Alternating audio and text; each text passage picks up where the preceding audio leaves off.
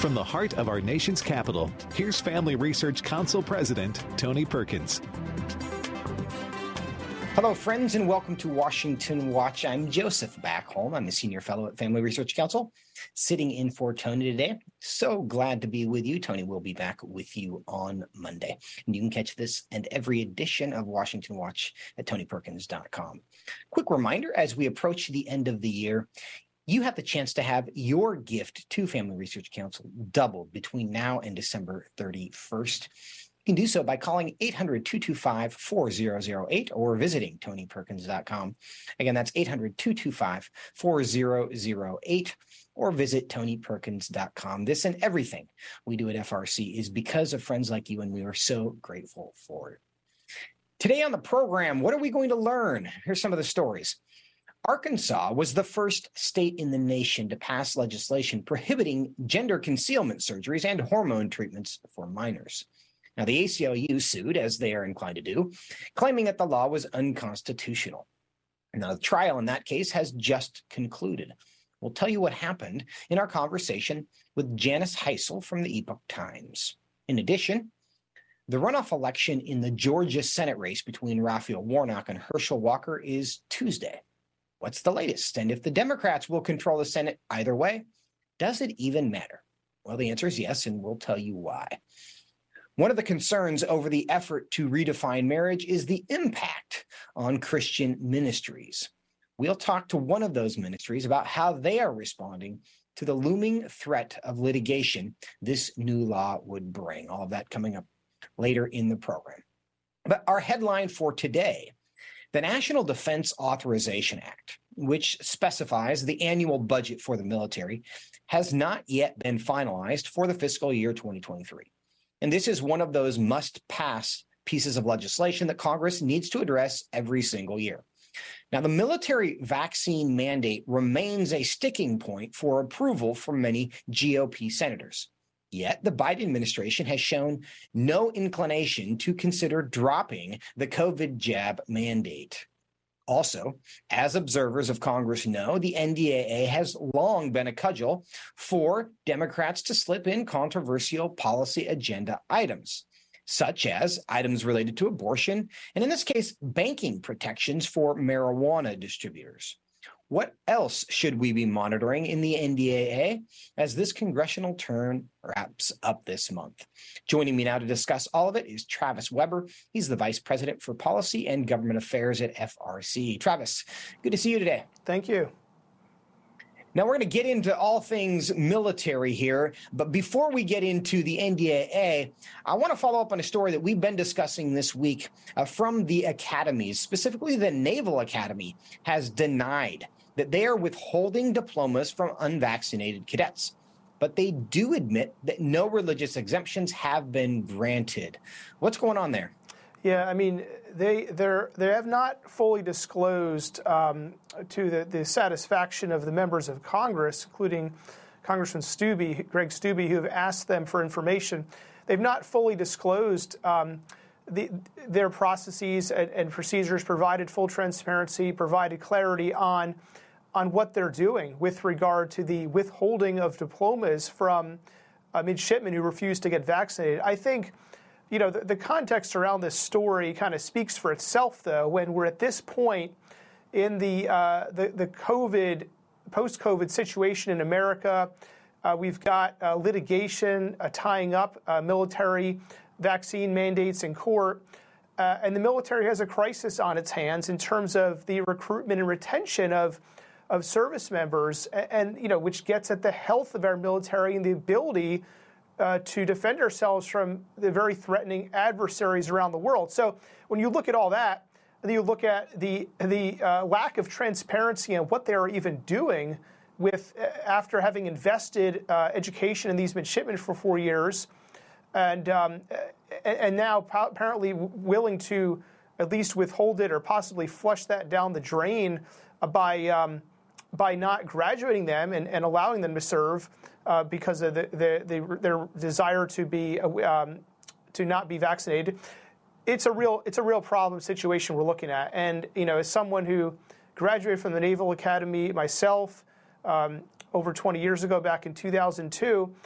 I'm ashamed to look at the overall situation and really the really sad spot we're in as a country, where we're focused so much on something like this and so negligent about the many other things contributing to the lack of health in our military. To that point, there are members of the U.S. Senate who have said they will fight on this issue and perhaps hold up the NDAA. And we've seen this many times in this narrowly divided Senate that we are currently operating under. You have to get 60 votes in order to move a piece of legislation to a vote. There's thought that there might be Republicans who are willing to hold this up unless those mandates are withdrawn by the White House. Do you think that really will happen?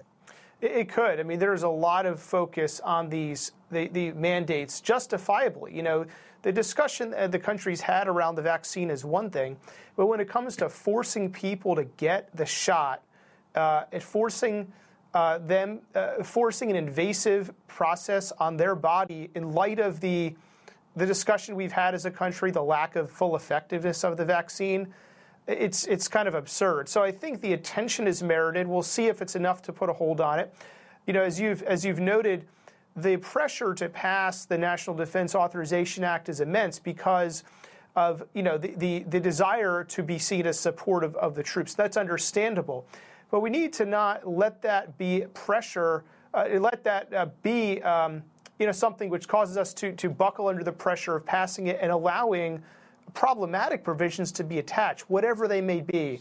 You know, and here at Family Research Council, we are concerned that pro-abortion provisions, anti-family provisions, gender identity-related provisions, and the liberalization and the increased legitimization of marijuana, it might be inserted into the bill. These are all things we're keeping an eye on.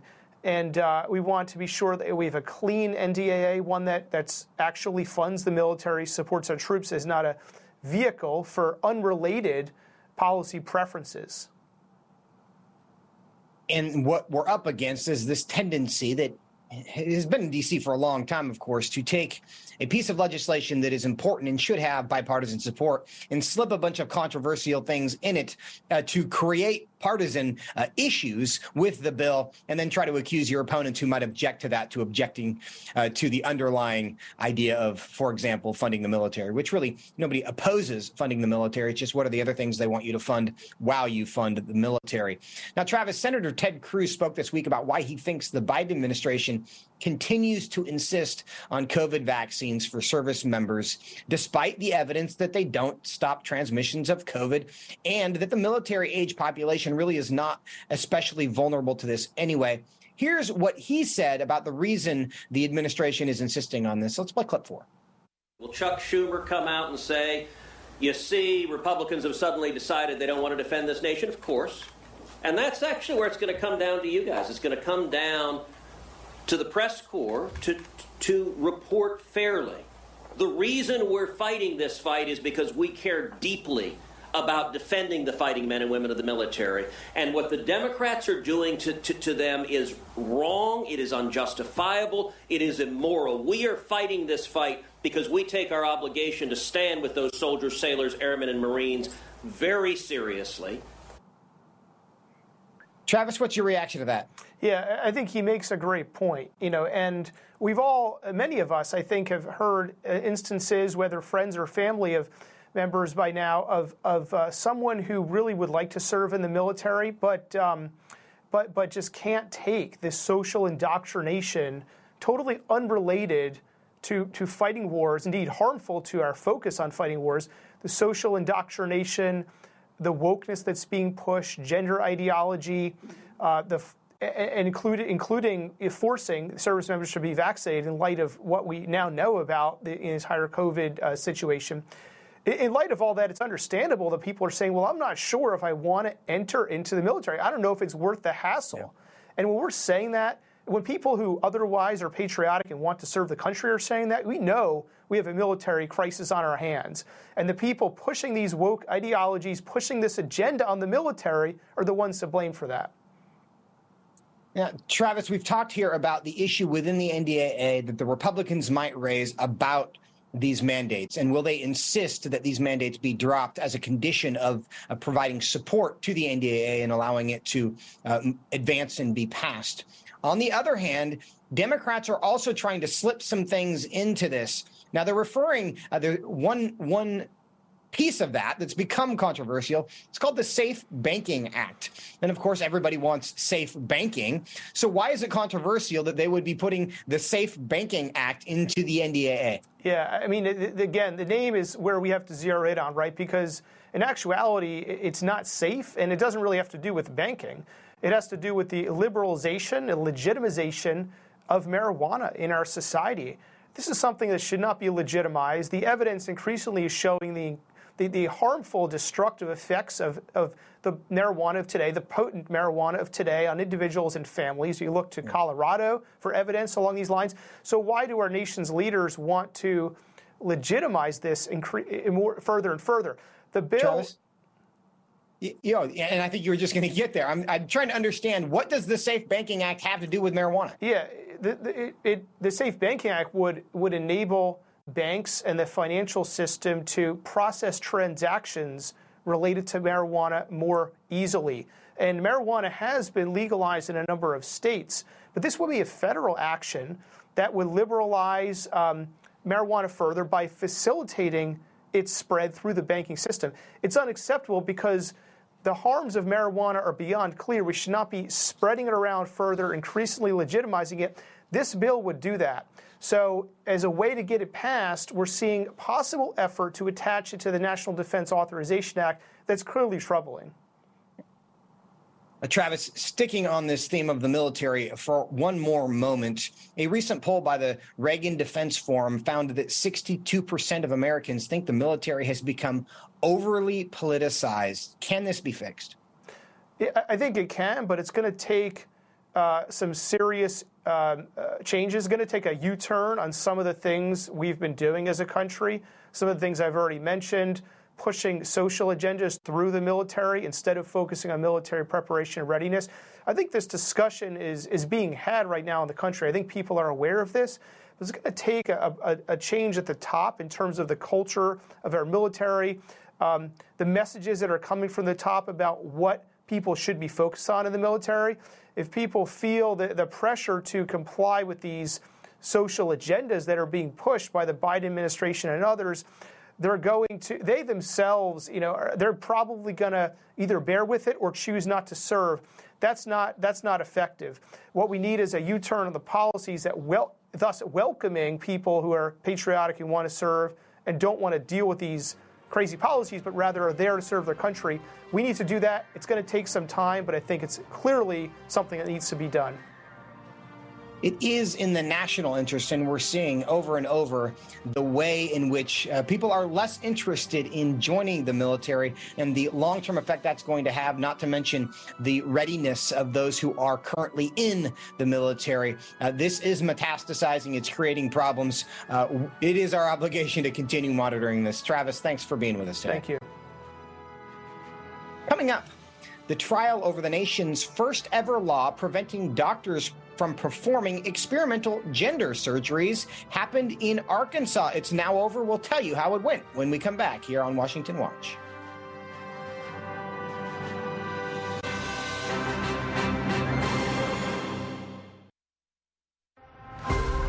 Would you like to spend consistent time in God's Word? Then join Family Research Council on an exciting journey through the Bible. FRC's 2-year Bible reading plan helps you to approach daily Bible reading intentionally. You will dive deeper into the nature of God and how His Word speaks into cultural issues of today. All wisdom comes from God, and He has given us the Bible as a way to understand the world. His Word is necessary in our lives, so much so that Christ said, we are to live on every word that comes from the mouth of God. He calls it our daily bread because we need it daily to sustain us and nourish us spiritually, just like food does physically. Start this adventure today with Family Research Council. When you sign up, we'll text you with daily passages and questions that help prepare you for conversations with your friends and family. To begin this journey, visit frc.org/Bible.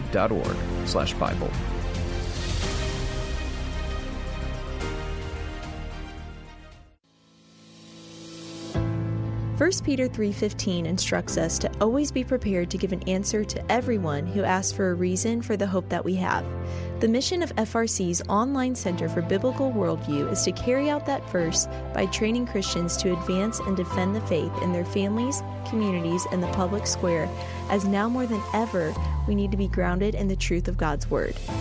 The Center for Biblical Worldview provides amazing written resources for a wide range of relevant issues, including biblical stances on voting, religious liberty, abortion, marriage, and sexuality.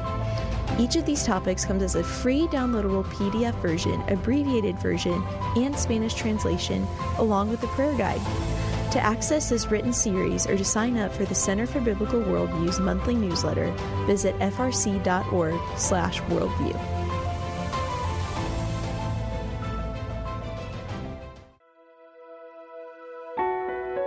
Did you know that from as early as 12 weeks, and certainly by 20 weeks, an unborn child can feel pain? Did you know the issue of pornography is growing among women? Did you know that pornography, sex trafficking, and abortion are all linked and on the rise across the globe? Issues such as pornography, human trafficking, drug legalization, and abortion are all violations of human dignity and have resulted in the devaluation of human life in our culture. Family Research Council stands firm on the principle that every life has value, ought to be respected, and has been designed for a unique purpose. Educate yourself on the harms of pornography, human trafficking, and abortion so that you can offer hope and help. Learn more at frc.org/life.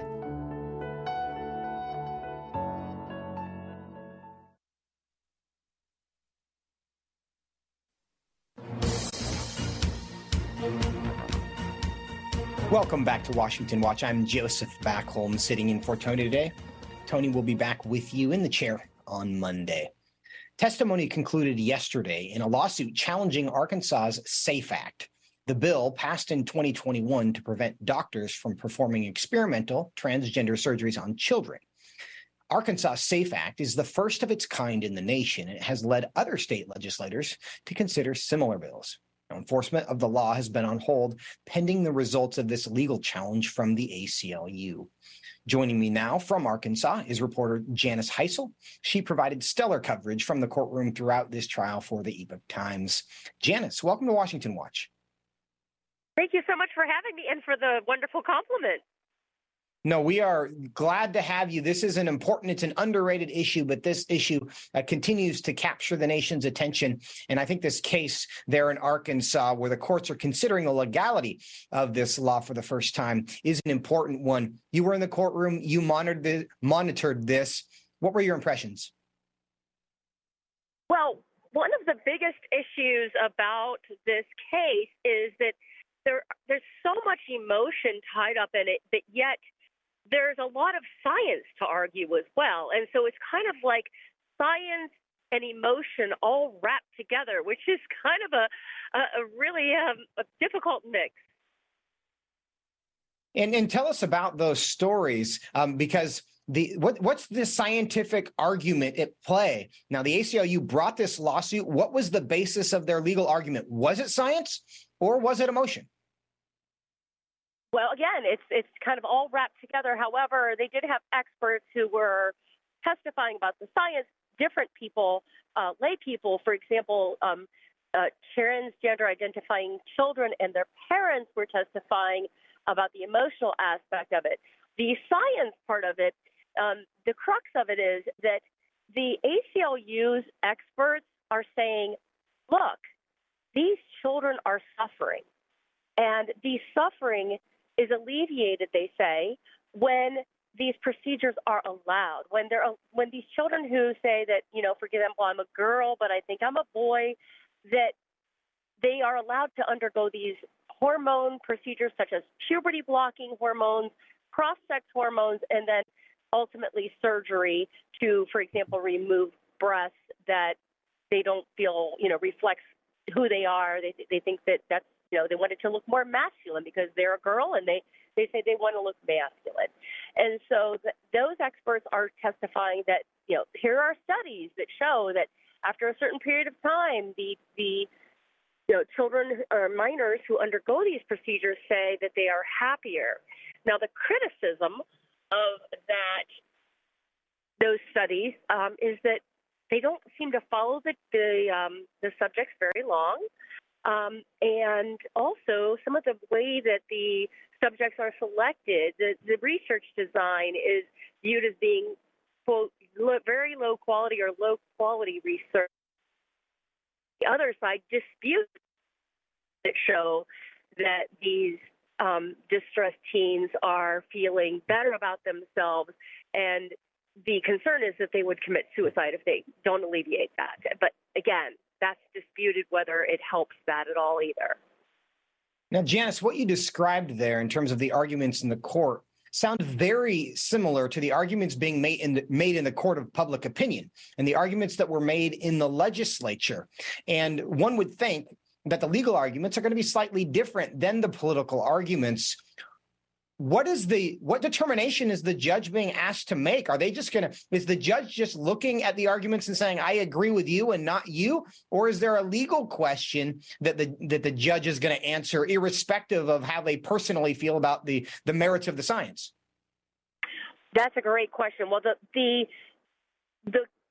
what the judge is trying to decide is the constitutionality, and the ACLU in the lawsuit contends that the law should be found unconstitutional on grounds that it's not right to allow somebody who is transgender to not have access to the same medical procedures that are allowed to non-transgender identifying people. So that is the crux of their argument on the constitutionality. There are a couple of other points as well. That seems to be the main one. So essentially, if I'm understanding what you just said, that other people can have their breasts removed, therefore transgender kids should be able to have their breasts removed. Is that the crux of the argument? In my understanding of it, yes, that they feel like that it's not right to allow these procedures to be done for other purposes, and it's discriminatory to disallow them for transgender purposes. Now, as you followed this case, you reported that there were testimonies from detransitioners that were very important as well as potentially moving in this case. What was the role that they were playing in these legal arguments? Well, of course, it depends on how much weight, if any, the judge will choose to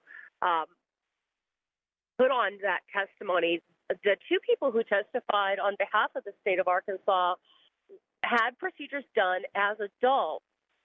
But it seemed to be an attempt to show the judge, look, this is the future that young people might face if they do undergo these procedures. And both of these people testified about round after round of medical complications, continuing regret despite each and every phase they went through to try to change their bodies to fit what they believed was their gender. And ultimately, these people returned to the gender that matches the biological sex that they were born with.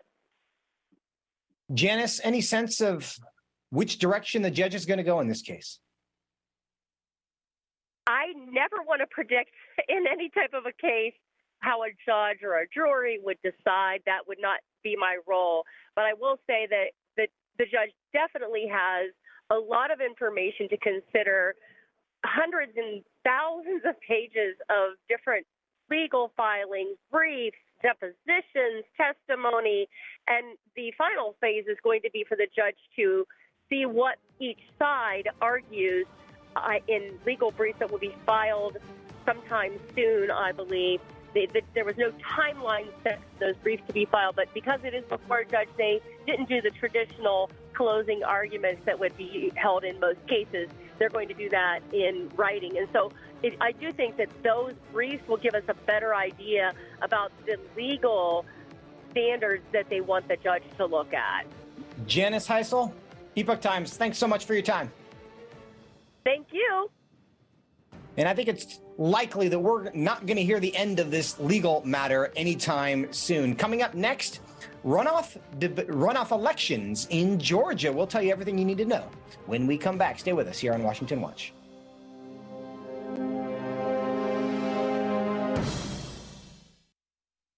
Are you a university student? Do you know a university student, specifically one who wants to grow as a Christian leader to positively influence public policy and the culture? Look no further. Family Research Council has a life-changing 12 to 15-week internship program that has prepared and equipped students to take the next step in their professional journey. With a speaker series focusing on careers and callings, lectures from prominent conservative leaders, and weekly biblical worldview training, students will grow in personal and professional development. Interns have the opportunity to work in policy, communications, event planning, and more. They will gain real-world experience working directly with our experts who will guide them in pursuing careers of influence so that they can make a difference wherever God calls. This paid internship offers fully funded housing in the heart of downtown DC, giving you the chance to experience our nation's capital. Visit frc.org/internships to apply. What is biblical masculinity? In our culture of gender confusion, there aren't many examples of godly manhood. Men, husbands, and fathers need to find a model of godly manhood, leadership, and strength. But where can they find it in our culture? Stand Courageous Men's Ministry was created to help men find this model of godly manhood and to develop a strong biblical character, cultivate positive habits, build and rebuild relationships, and make commitments that will move men closer to God's good purpose and design. Men who will stand courageous. Join us at a Stand Courageous Men's Conference to discuss critical aspects of masculinity. These conferences are led by men who understand the issues men face. They unpack our role as a defender, provider, instructor, and battle buddy so that we can make an influence as a chaplain inside and outside the home. Learn more and find a Stand Courageous event near you at standcourageous.com.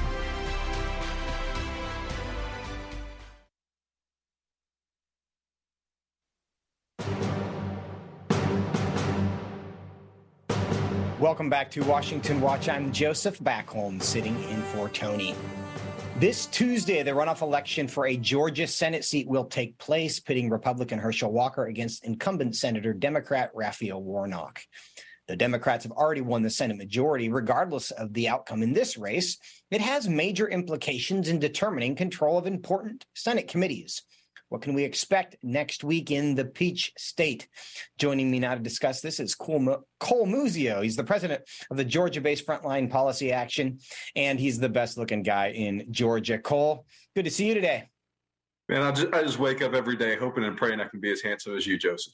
Well, it's good to see you, my friend. You know, all of us, when normal people who are not in runoff elections in Georgia, you know, we wait for the end of election season. So our TVs no longer have campaign ads. And so our mailbox are no longer stuffed full with mailers. Does that just continue for you guys in this case? It seems like it's nonstop. I mean, we had the runoffs in 2021, so why not do it again this go round? I mean, it's been nonstop. Thankfully, our election law, which has been rated the number one election integrity law in the country in light of what happened in 2020, SB 202 has shrank the runoff time from 9 weeks to 4 weeks. So this go round, it's only been 4 weeks of blistering ads and nonstop political action. But thankfully, that will come to an end on Tuesday. But that also means that Christians only have today and then Tuesday, election day, to go out and vote and make their voices heard in this election.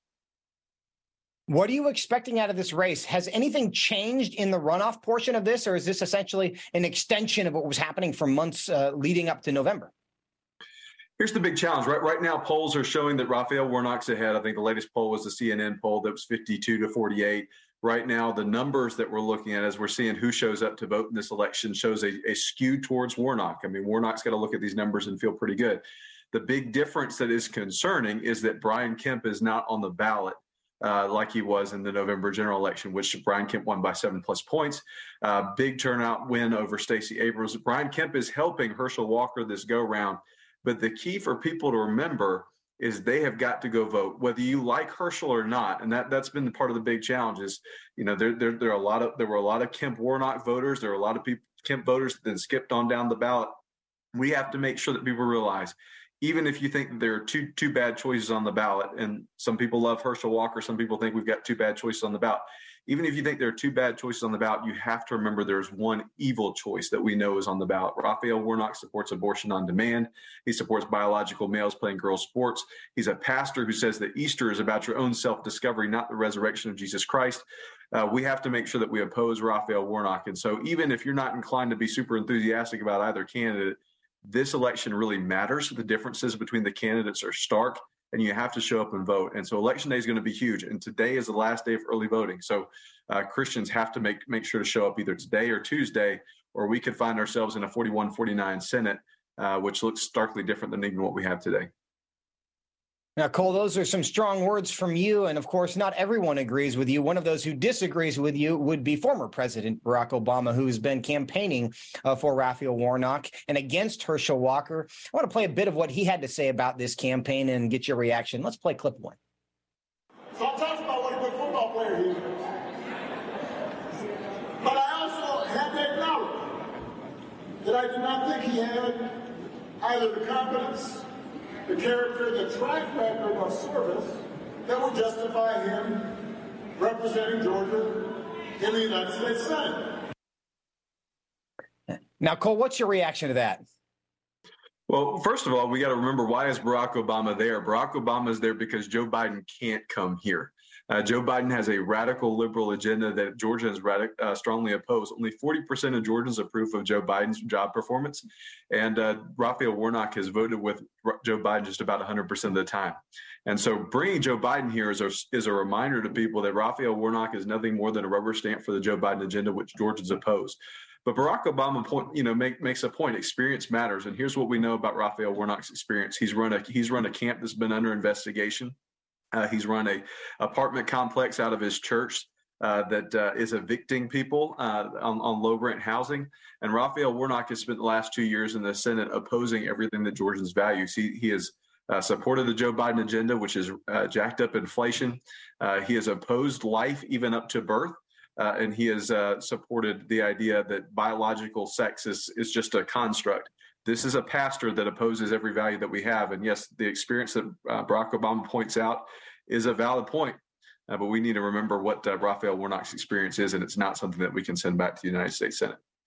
And one point before I let you go, I do have one more question, but I want to emphasize kind of the question here about, does this even matter? Because the Democrats are going to be in control of the Senate. If Senator Warnock wins, it would be 51-49. If Herschel Walker wins, it would be 50-50. However, the Democrats would win that tiebreaker. The difference would be, if it's a 50-50 Senate, that means all of the committees in the Senate are 50-50. And that means it's much easier to stop bad legislation at the committee level than it is if the Democrats have a majority in the Senate body itself, and then they would therefore have a majority of every single committee. It's a little bit inside baseball, politically speaking, but it is a really big deal when it comes to advancing legislation. If the Republicans have the same number on every committee, it's much easier for them to stop harmful things. Now, Cole, in about 30 seconds, what are you encouraging people in Georgia to do?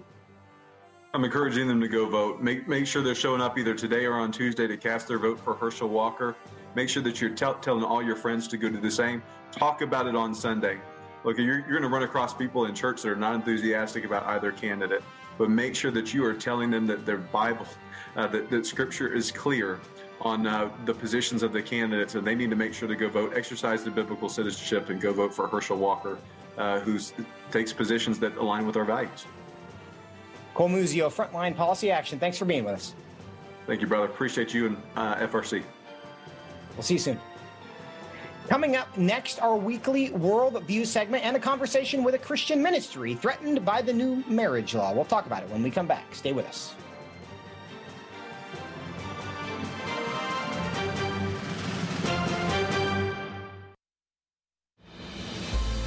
What is biblical masculinity? In our culture of gender confusion, there aren't many examples of godly manhood. Men, husbands, and fathers need to find a model of godly manhood, leadership, and strength. But where can they find it in our culture? Stand Courageous Men's Ministry was created to help men find this model of godly manhood and to develop a strong biblical character, cultivate positive habits, build and rebuild relationships, and make commitments that will move men closer to God's good purpose and design. Men who will stand courageous. Join us at a Stand Courageous Men's Conference to discuss critical aspects of masculinity. These conferences are led by men who understand the issues men face. They unpack our role as a defender, provider, instructor, and battle buddy so that we can make an influence as a chaplain inside and outside the home. Learn more and find a Stand Courageous event near you at standcourageous.com.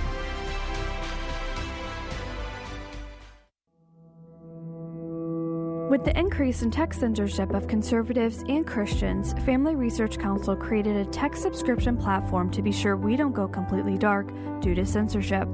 It is important to us that we stay connected with you and that you stay informed. So if we get canceled, you can still access updates on faith, family, and freedom. How?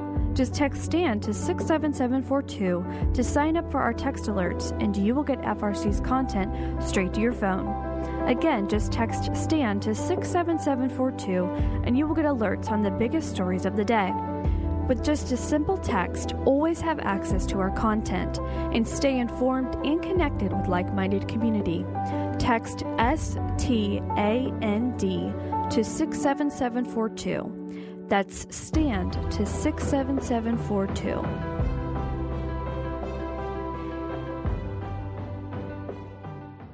Are you a university student? Do you know a university student, specifically one who wants to grow as a Christian leader to positively influence public policy and the culture? Look no further. Family Research Council has a life-changing 12 to 15-week internship program that has prepared and equipped students to take the next step in their professional journey. With a speaker series focusing on careers and callings, lectures from prominent conservative leaders, and weekly biblical worldview training, students will grow in personal and professional development. Interns have the opportunity to work in policy, communications, event planning, and more. They will gain real-world experience working directly with our experts who will guide them in pursuing careers of influence so that they can make a difference wherever God calls. This paid internship offers fully funded housing in the heart of downtown DC, giving you the chance to experience our nation's capital. Visit frc.org/internships to apply.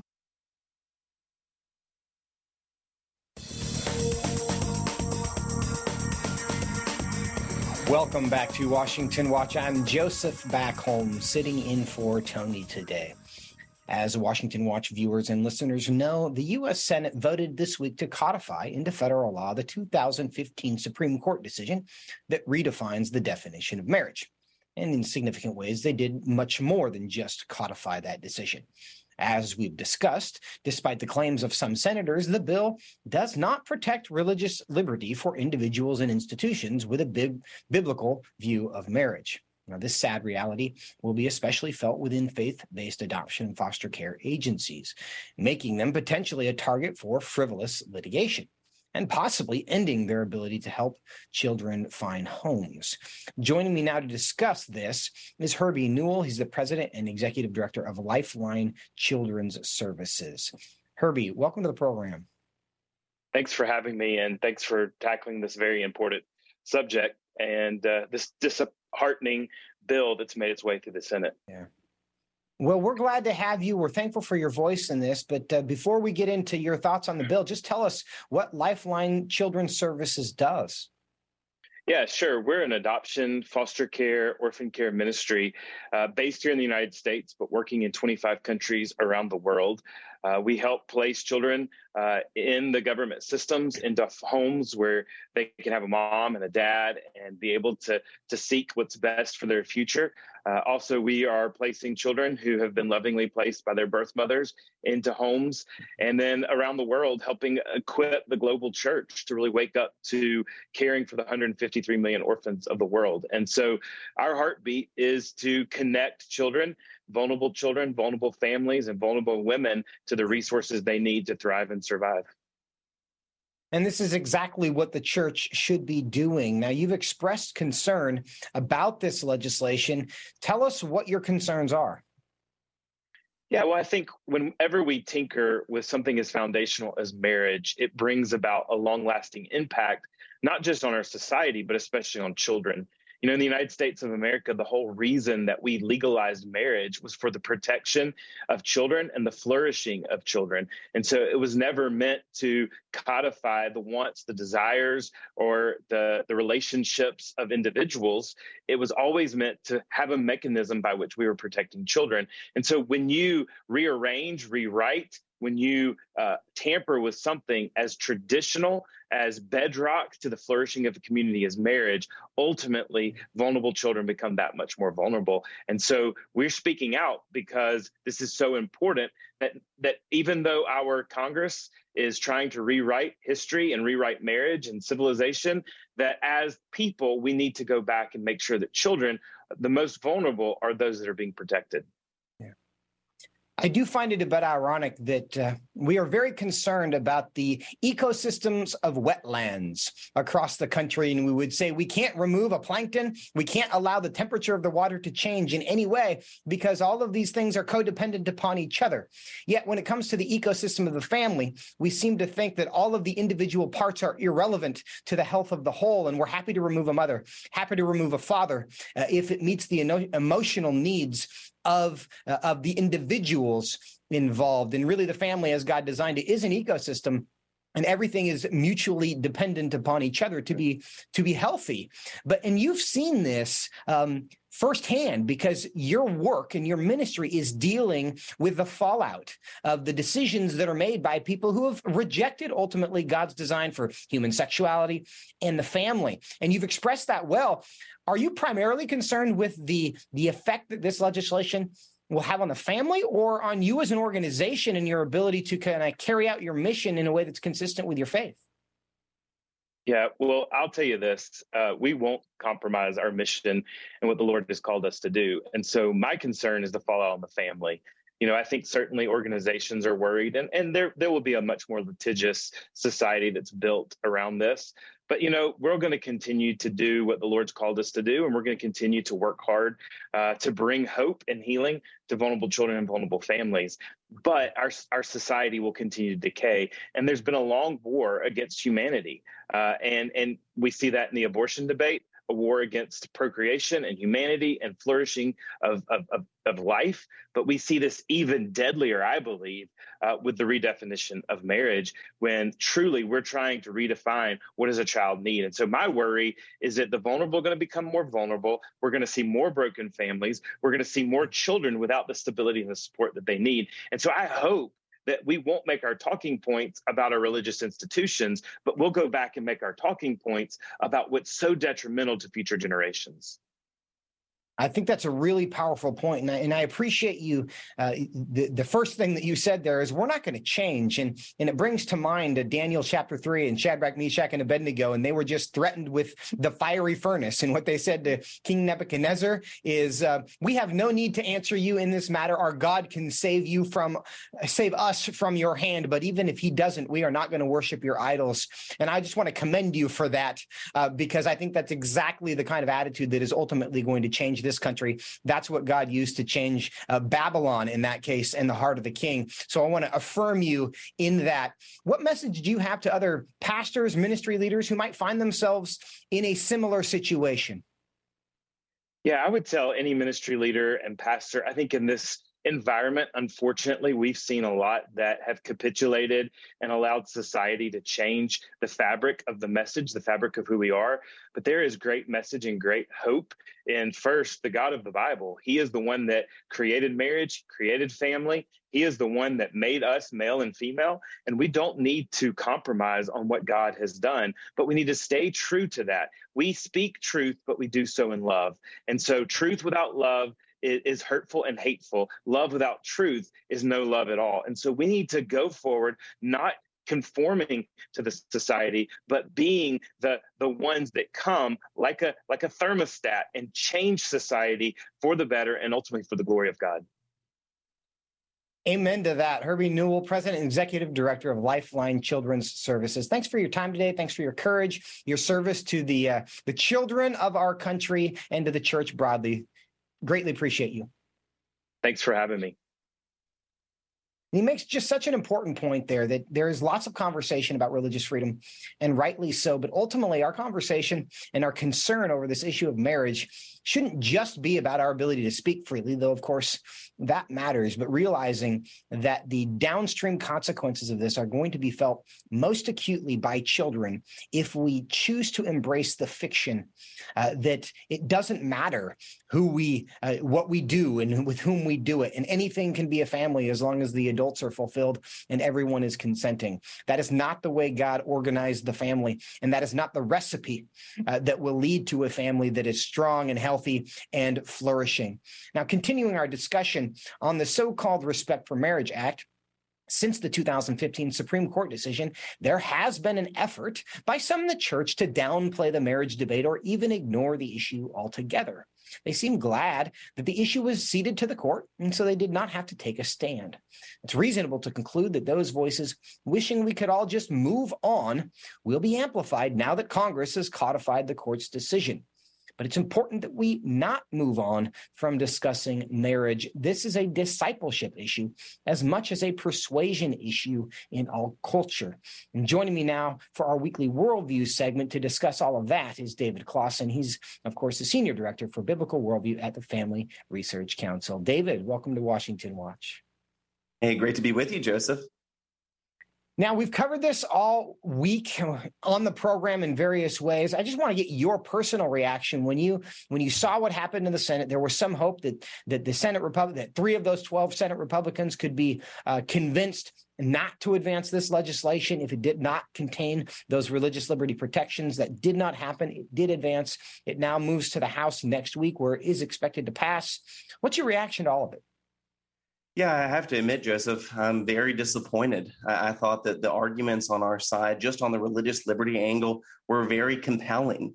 Again, you and I have talked about this before, but things such as creating a private right to action and other things that are going to put religious organizations at jeopardy, anyone who holds beliefs rooted in the Bible on marriage and sexuality, that's really problematic.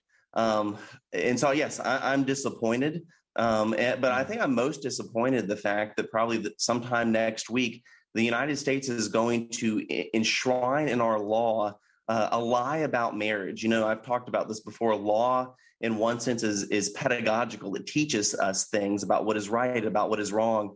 And because 12 Republican senators didn't have courage, we're going to, in our laws, tell something that is untrue about something as fundamental as marriage. And that's not a good thing for our society.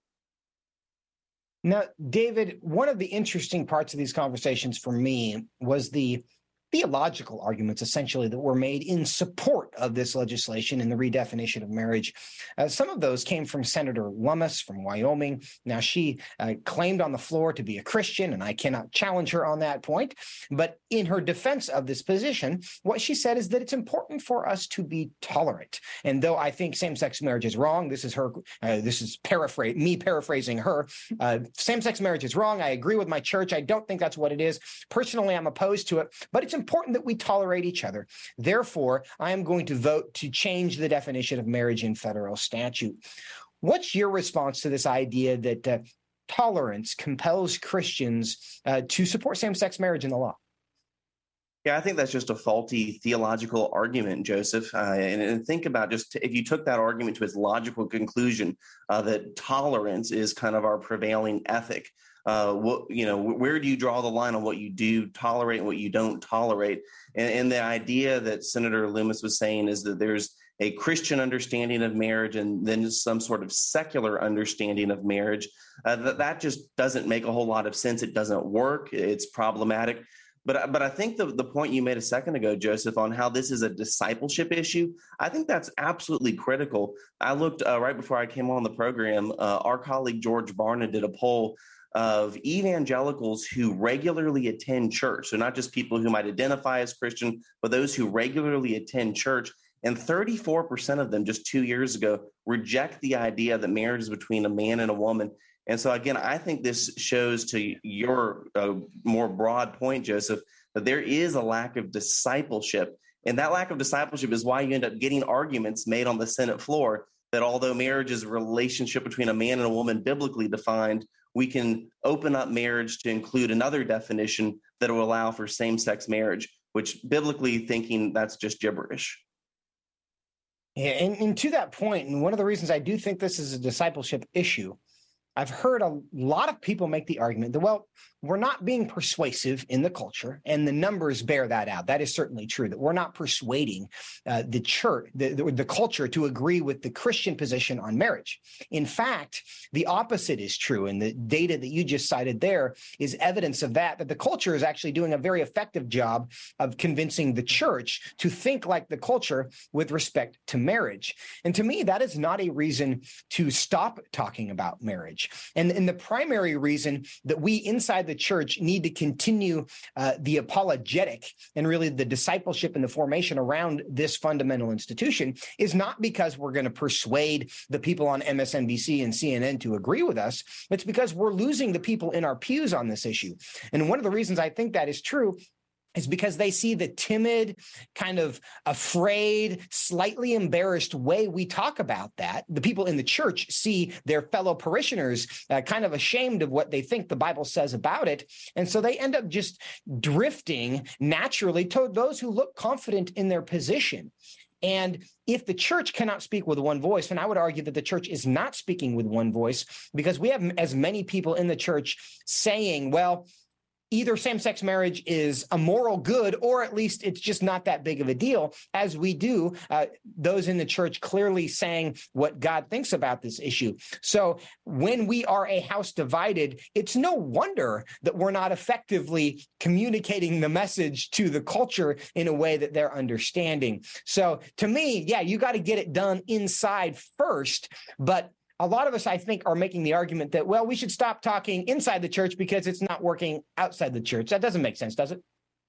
No, it doesn't make sense. And I think, part of this conversation that we just need to emphasize, Joseph, is sure, the United States Senate, there were 61 senators that voted to approve this so-called Respect for Marriage Act. It's going to go to the House, and Joe Biden will sign it into law. But regardless what the U.S. Senate, the United States House of Representatives, or even the President of the United States says, at the end of the day, the definition of marriage actually has not changed.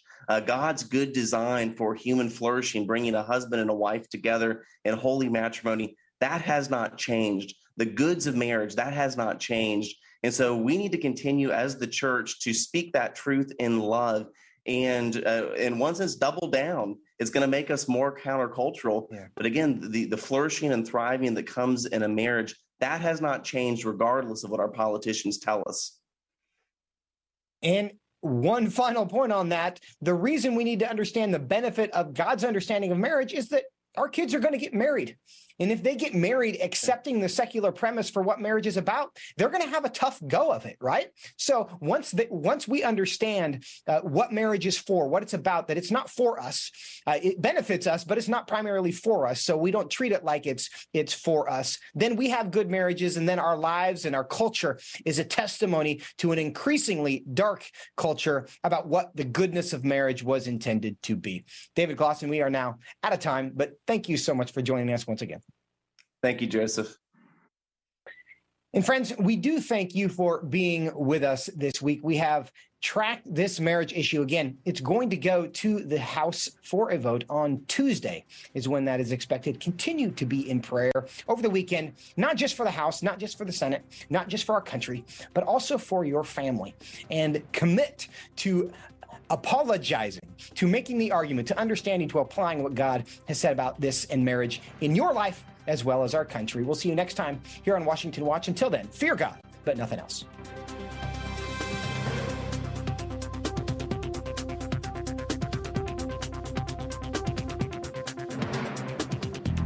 Washington Watch with Tony Perkins is brought to you by Family Research Council and is entirely listener-supported. Portions of the show discussing candidates are brought to you by Family Research Council Action.